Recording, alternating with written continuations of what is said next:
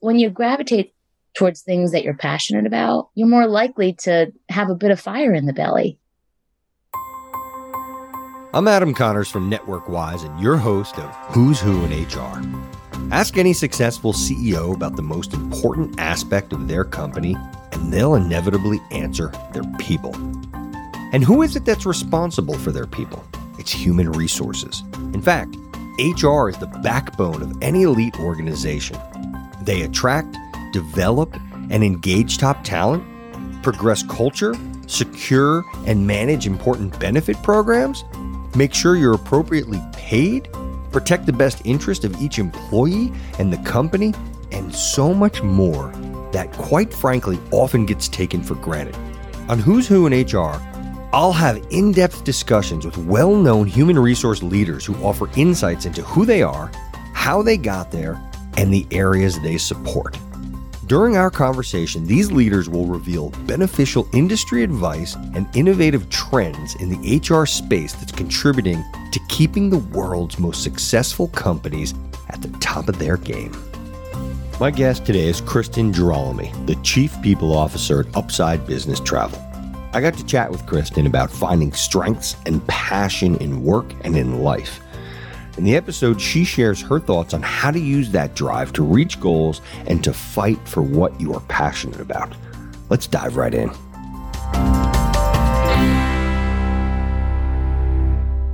Kristen Girolami, welcome to the show. I appreciate you making today happen. As I was telling you before, you were the first person I had reached out to when I was thinking about putting this whole show together. So it makes me really happy.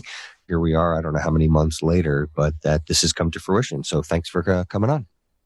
Thanks for having me, Adam. Sorry it took me so long to commit. You know, you're in demand. It just is what it is. I felt like I was at the supermarket. I don't know if they still do that back in the day where they give you a number and then you got to come back. Do they still do that? Yeah. They do. Yeah, I think they do that. Okay. All right. Well, my number finally got called and here we are. You're too kind. So for those that don't know who you are, if you don't mind, give a quick synopsis as to, who you are and what you're doing these days. Sure. So my name is Kristen Girolami. I'm the Chief People Officer at Upside Business Travel. And we are a business travel company for travelers who really don't want to spend a lot of time thinking about how they manage their business travel. We have dedicated agents who support savvy business travelers and make sure that their experience is a really positive one across the board from A to Z on their travel. And we have a team of about 100 people all over the US. We recently took the team fully remote. And so that's been fun. And it's been a good ride. The last 5 years, I've worked with the co-founders in some other businesses prior to this one. And this has just been really fun to build out. So you've been, I guess, head of HR, chief administrative officer, chief of staff. What is the difference as a chief people officer? Yeah, I mean, I think, look, there's definitely a common thread for me through my career of what I've been doing. I've always wanted to work in a role where I can support people in one way or another. And whether that was in a chief of staff role for the business and for the leaders of the business or in an HR people function, I've been fortunate to be able to do exactly what I love to do, which is get to know people, understand their values, their mission, where they want to go, and how do I support them in getting there. So I think those have been kind of common themes for me my entire career since I graduated college. Yeah. I mean, would you say that your superpower? I suppose. I feel more, it's like my calling is to support people and figure out how to help them in one way or another. So yeah, I guess if you wanted to say superpower, you could, or I just feel lucky I get to do that because it's something I've always been drawn to. Yeah. Well, luck is a residue of hard work. So I don't like the term luck. And I know that you've worked hard and you've built some amazing relationships and really left your mark on a lot of different organizations. Although you've been working with the same people for the past few years. Is that right? Yeah. Yeah. The co-founders that I work with are really, first and foremost, amazing human beings. And I think what's really cool about working with John and Jay and Scott is that they put people first, right? So for someone in my role, that is you can't ask for something better than that. And a lot of founders and CEOs talk about that, but don't live it. And I think that's what's really unique. Second, they're entrepreneurs to the core. They figure out how to make things happen. Nothing can get in the way of where they want to go. And if it does, they figure out another path. And so that learning and that experience for me when working with them has been just invaluable as far as life experience. And I think being able to pivot and shift when things aren't going the way that we planned is just huge. So yeah, so I've been working with them for about 8 years, building a couple of different businesses, and now the one I've been in for about 5 years. And talk about having to pivot. Yeah. So look, John, one of our co-founders always says, success is never going to be in a straight line. You're going to see all these kind of jagged movements when you think about the path and how you want to get somewhere. And I think that's true. And I think, one, that's what makes it fun and interesting. And I think why there's a little bit of crazy in wanting to be in a startup and in that environment. And also, I think it keeps you on your toes and you learn more. The pivots allow you to learn and make a mistake and adjust and then learn again and then adjust. And to me, that's what life is all about. I mean, it's about figuring out how to adjust constantly. Yeah. So this show, the format, I like to do what I call a rapid fire. I want to warm it up a little bit. I want to let the audience get an opportunity to learn a little bit about you as more of a person. And then I'd like to roll into what I call the main segment, where we're going to kind of get under the hood and get into some meaty topics. You ready to get rolling? Let's do it. All right. Early bird or night owl? Oh my God, early bird. I could get up at 4:30 a.m. or 5 a.m. I'm an early bird. And are you setting the alarm clock, or is this just happening naturally? No, natural. Natural. Okay. What do you do to stay sharp mentally? Yoga and exercise, and I eat pretty well. I eat mostly a plant-based diet. Good for you. Tell me a habit that you have, good, bad, or indifferent. Leaving my phone in another room when I go to sleep. It's been a game changer for me. I think a lot of people use it as their alarm clock, and I think that's sort of a BS reason to keep your phone there. But you just get an alarm clock then, because you're owned by the technology, and I don't want that to own me. So it's bad enough during the day that we're kind of owned by our technology, but at least for the 7 hours I'm going to sleep, or the 6 hours, because I'm one of those, I can leave it in another room. Nothing's going to blow up at that point. Good for you. I think, was it you that referred The Social Dilemma to me? Yes. Oh my God. Yeah. That is a great flick. Yeah, I watched it and I made my kids watch it with me. So thank you for that, by the way. What do you think? Yeah, I mean, it was on point. They own you. They really do. I mean, a lot of the stuff was stuff that I knew, but it was great just to see who the people were that were being interviewed on these shows. I mean, they're the people that, it's hard to argue with the people that designed this information and hearing about why they did it and what's happening. It's an eye opener. So I feel like it's something that we all should watch, but anyone that has kids, I mean, it was really good for my kids to watch it. Yeah, I agree. Yeah.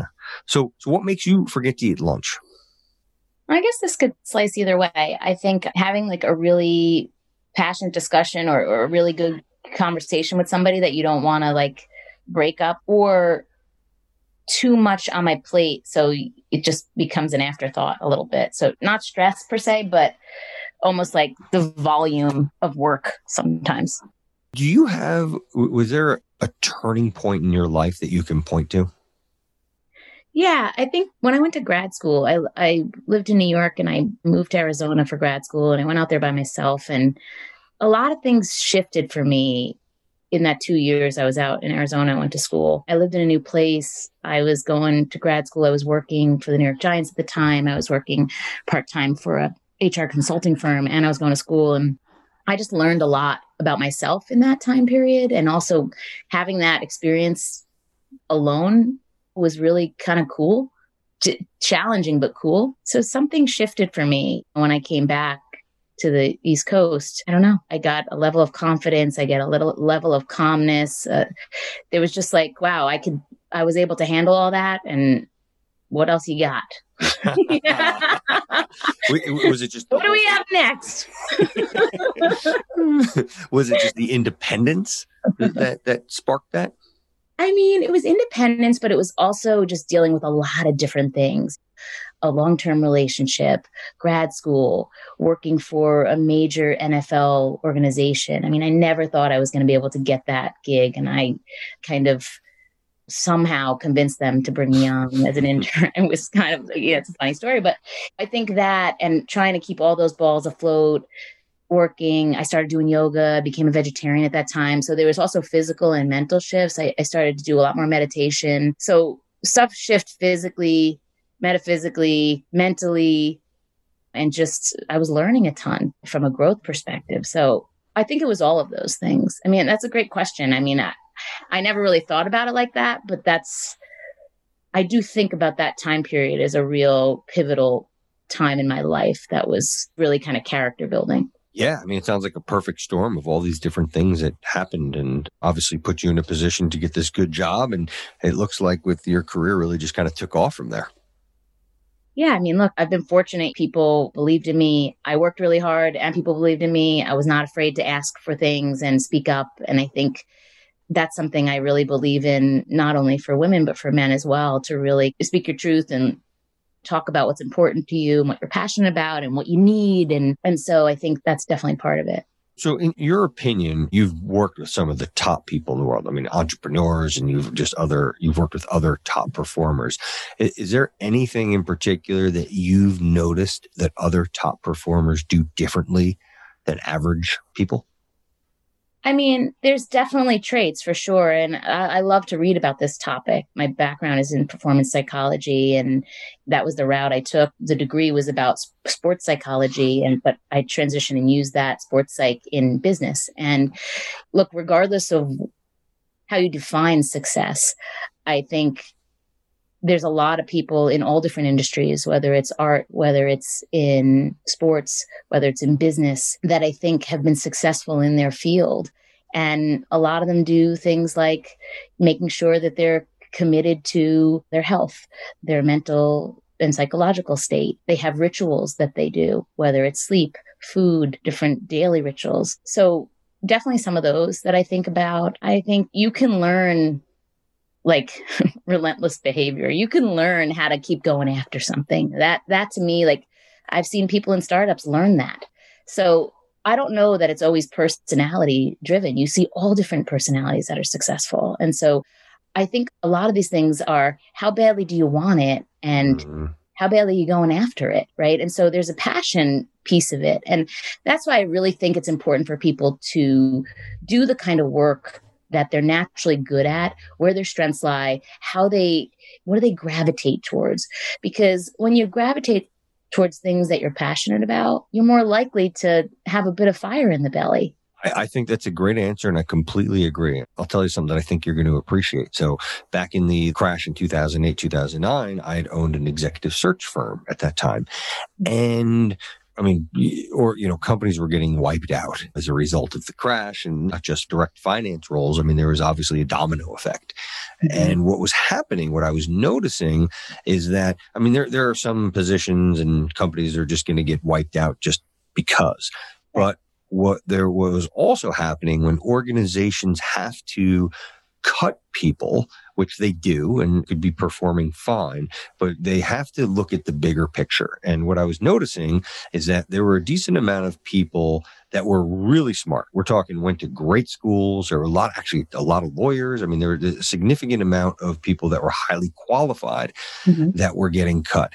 And as I kind of peeled back the onion, what I was noticing is that these were people that were just smart and just good. It wouldn't have mattered where they went in life. They just would have done well. But they weren't necessarily passionate about what they were doing. And as a result, they were happy with, let's call it, getting a 90 on a test instead of getting 100. So getting the 90 on the test would have gotten them a good job and a decent bonus, as opposed to the 100 on the test, which, got them to the next level just because they wanted it more. Does that make sense? Yeah, totally. So I completely agree. There's something to be said for passion and drive. But if you don't know what you're passionate about, well, you kind of need to start there. I think that's where sometimes there's a disconnect. Yeah. And you've taken some pretty good assessment tests. What are your thoughts on those? And are there any in particular that you recommend? Yeah. I mean, I had to take all of them basically in my master's degree, psychology. But I think I like Myers-Briggs, but Myers-Briggs to me is not as great as, I mean, Myers-Briggs is different, but StrengthsFinder is my tool of choice right now. And I think it's because it gives people a language really to talk about what they're good at. And what's really nice about this, and I didn't know much about it. And then we did kind of a demo kind of session with our leaders. And did you do 2.0? Did you StrengthsFinder? Yeah, we did 2.0. Okay. Yep. Yep. And we got this awesome coach, Michael Daphne, who is just spectacular and is this coach.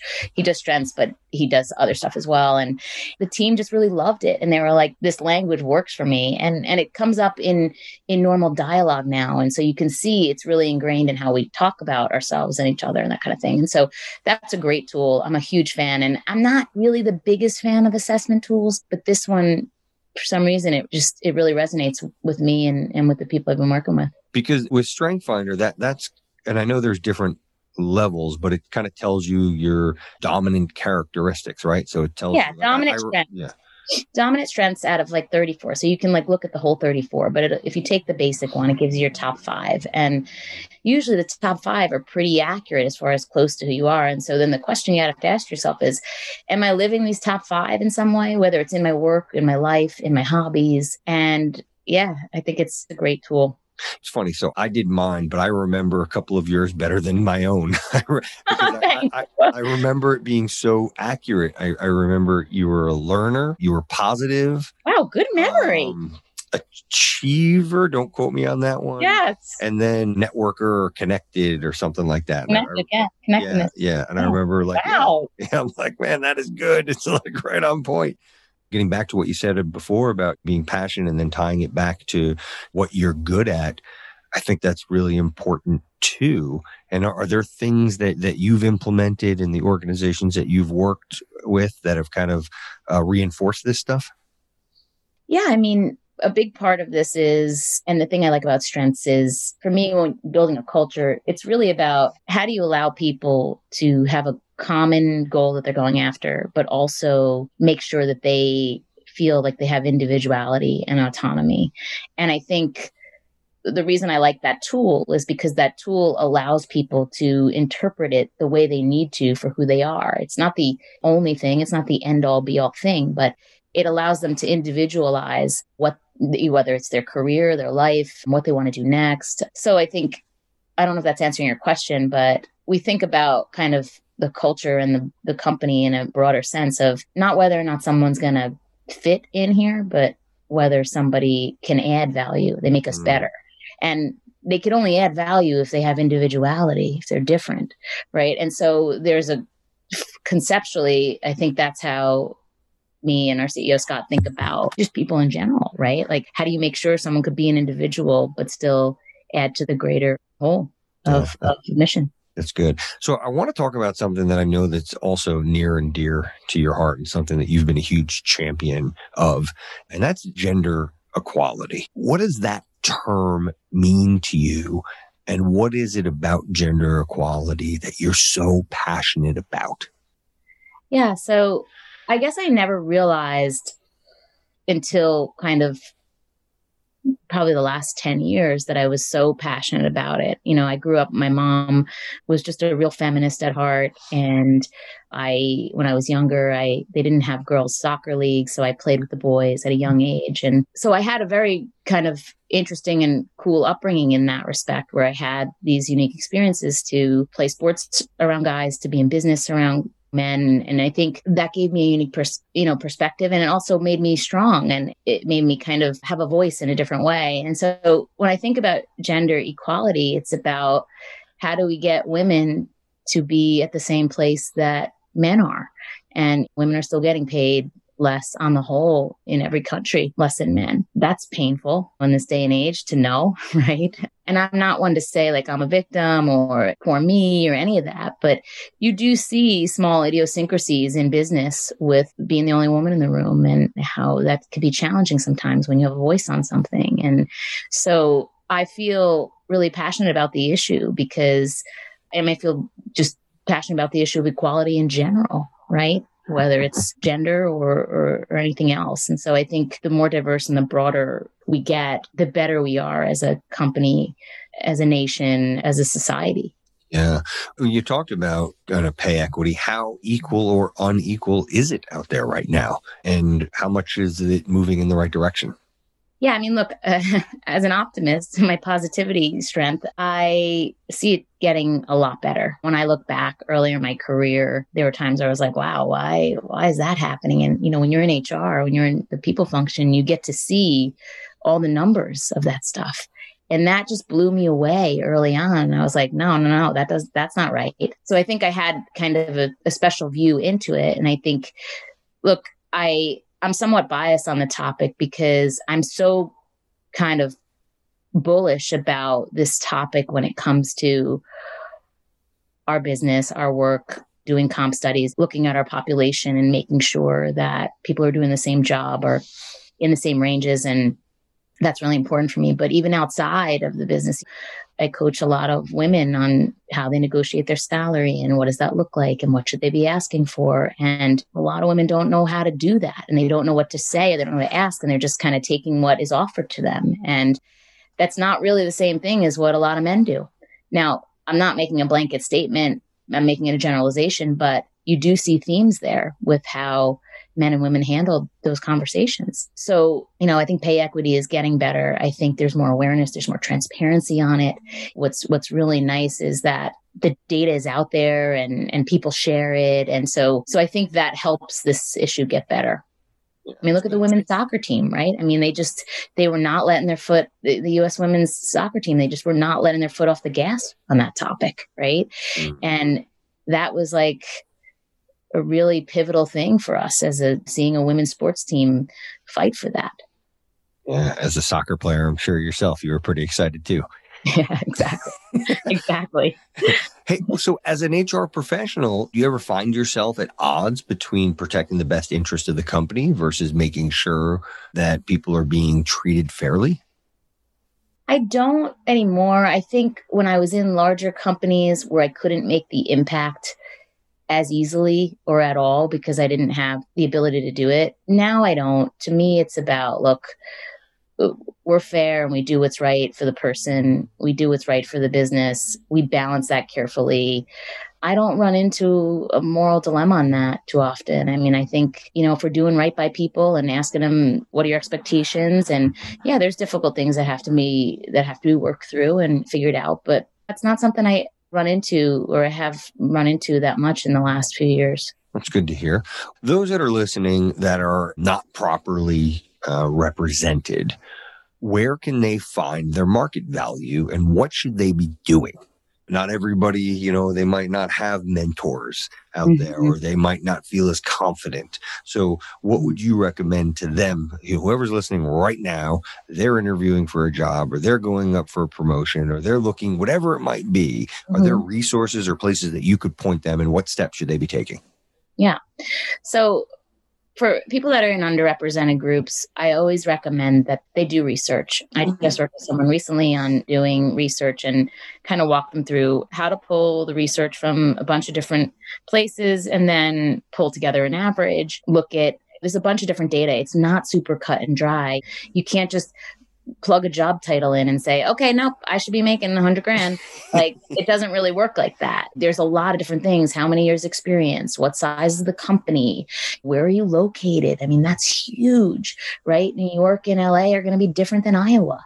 And what's really nice about this market now where people are remote and a lot of companies are going remote is I think some of that stuff's going to get trued up a little bit because it doesn't really matter kind of which location you're in. I think that's sort of an antiquated way of looking at it. Like, well, you're based there, so you should make less. I think there should be more equality across the board on that. Someone's doing the job, they should get paid to do the job. So I think that's one. I think doing the research is really key. And then I think talking to people who do the role out there and understanding what are some of those ranges. Every company's different. Every role is a little bit different sometimes in that company. And sometimes there's a higher supply, there's a higher demand in a company for X experience. So I think the research is big. I think there's a lot of articles on this stuff. There's a lot of articles on negotiating. I don't really love the idea like when I say negotiating, I say it in a more of a collaborative sense. I don't like the idea of like having to go back and forth on salary with someone and having someone do that. It should be straightforward. It should be like, what are you looking for in your next role? And someone says X, and it's like, great. You know what? X is in our range. Or you know what? X is a little bit higher than our range, but it doesn't knock you out of the running for this. That's one of the first conversations I have with people. I don't want there to be some weird back and forth, like, well, you asked for this. And, it's like, who needs that? That's not like, that doesn't feel collaborative right out of the gate. And so I think it's about understanding what the person's expectations are and making sure you have that dialogue up front. Yeah. How do the underrepresented get more representation in the room? Yeah, that's a good question. And the reason I ask that, well, there's a lot of reasons, but there was someone who was on my other show by the name of Dr. Dawn Graham, and Dawn's amazing. She's got her own show on career transitioning on Sirius XM, and she's the advisor to the Wharton School of Business. And she told me something that was super powerful, and it's a quote from a gal by the name of Carla Harris, who I think she's like one of the senior most people at Morgan Stanley, and she's a diversity candidate. And she said that most of your career decisions are made when you're not in the room. Yep. I was going to say to you, what's really I've been fortunate. I think having an advocate, white men run most of our businesses right now. Unfortunately, that's shifting. You've seen this many female CEOs and underrepresented groups lead companies as you do right now. And so that's hopeful. That's hopeful trend that we're seeing. I think I've had a lot of white males be an advocate for me. And so I think having an advocate, if that's all that's represented in the business and that can help you, great. But I've had great women. I worked for 2 female CEOs that were phenomenal, and most of the leadership team was female. And so I was fortunate to work in an environment where women were supporting women. So I've had advocates across the board, all different types of people. So I think making sure that someone's invested in you, I think particularly for people who are newer in their career, where they have somebody that can help represent them or can speak to their experiences, or a mentor. So those are some of the thoughts on it. Yeah, I think those are great. And we're cutting tight on time. 2 more questions for you, if you're still, okay, great. So in the spirit of having an advocate, a mentor, whatever it is that you'd like to label them, what's the best advice that someone ever gave you? I think the best advice someone ever gave me was put your head down and just go for it. And I think having played soccer at the collegiate level, I learned that also in sport, but early on, that was the strong message from my mom. And then it was a strong message from other people in business that I really, really respected. Like, no is not really an answer. Like, figure out a way to do it. And I think opportunity. Yeah, like CEOs that I work with, they're like, okay, you're saying no, but like, what about this? What about this? What about this? No, how about this? And so I think it's kind of like, put your head down and just keep going and just keep pushing through. And so that's really stuck with me. I love that. I don't know if you've heard the saying that if you're going through hell, just keep on going. Totally. I keep a quote it's on my desk, and it says, successful people begin their days where others end in failure. And yeah. Love that. Okay. Yeah, go for it. I'm sure I didn't make it up, but feel free to run with it. Oh my God. And then last question, and then you are free to part ways. Outside of your family, who's had the biggest impact on your career? Oh, wow. That is a tough one. I had a great mentor who taught me HR in a very entrepreneurial environment, even though she learned it in a more traditional environment. So she was a huge mentor for me. I worked for her at 2 different companies, and then eventually kind of, I backfilled her in a role. And so, but I think, look, my current CEO is an unbelievable leader, and I watch him every day push people, but also balance that with compassion and thoughtfulness around people. I think those 2 people, I know I'm only supposed to pick one, but those 2 people, for those reasons, they can be co-CEOs of your biggest impact. How about that? Thank you. Those 2 people have significantly impacted my life, and there's no way I would be who I am right now without that. And was it the push that they did, that they kind of tested they stretched you? Is that what made them so impactful? Push, and it was more observation. Like, it was more watching them be the leader that they were at the time. So for Gina, who I worked with, it was watching her balance really, really smart solutions with kindness and supporting people. And with Scott, it's the same thing. I mean, I guess my values are the same. I mean, he's hungry for change and movement and the ability to shift things, but then he's really compassionate on the other side. And so I guess those things really resonate with me, which is why those two people come up for me. It's less about pushing me. It's more about watching leaders lead and learning through osmosis, I guess. So it wasn't necessarily any one thing in particular that they said. This was you just having a front row at the game. Yeah, it was a front row seat. And it was kind of like, oh, I want to be like that. Yeah, okay, I get that. That worked out well. I watched that play out and I watched how they did that. And I'm a real observer of kind of human behavior. And so watching people at the top of their game like that really just allowed me to emulate that. Yep. Pulling it back to the Strength Finder. You're a learner. Oh, man. Kristen, I really appreciate this. I've had a lot of fun. I've learned a lot. Tons of morsels of wisdom that you've shared. Thank you, sweetheart. Thank you for doing this and for inviting me. Yes. Well, we might have to do it again. For sure. I appreciate it. Thanks again. Thank you. Many thanks for listening to Who's Who in HR. If you're looking to connect with more top-level HR professionals, be sure to log on to networkwise.com to find out how you could be part of an HR mastermind group. Also, subscribe to our newsletter to stay up to date on everything happening with NetworkWise. In the interim, make it a great day and remember to always network wise.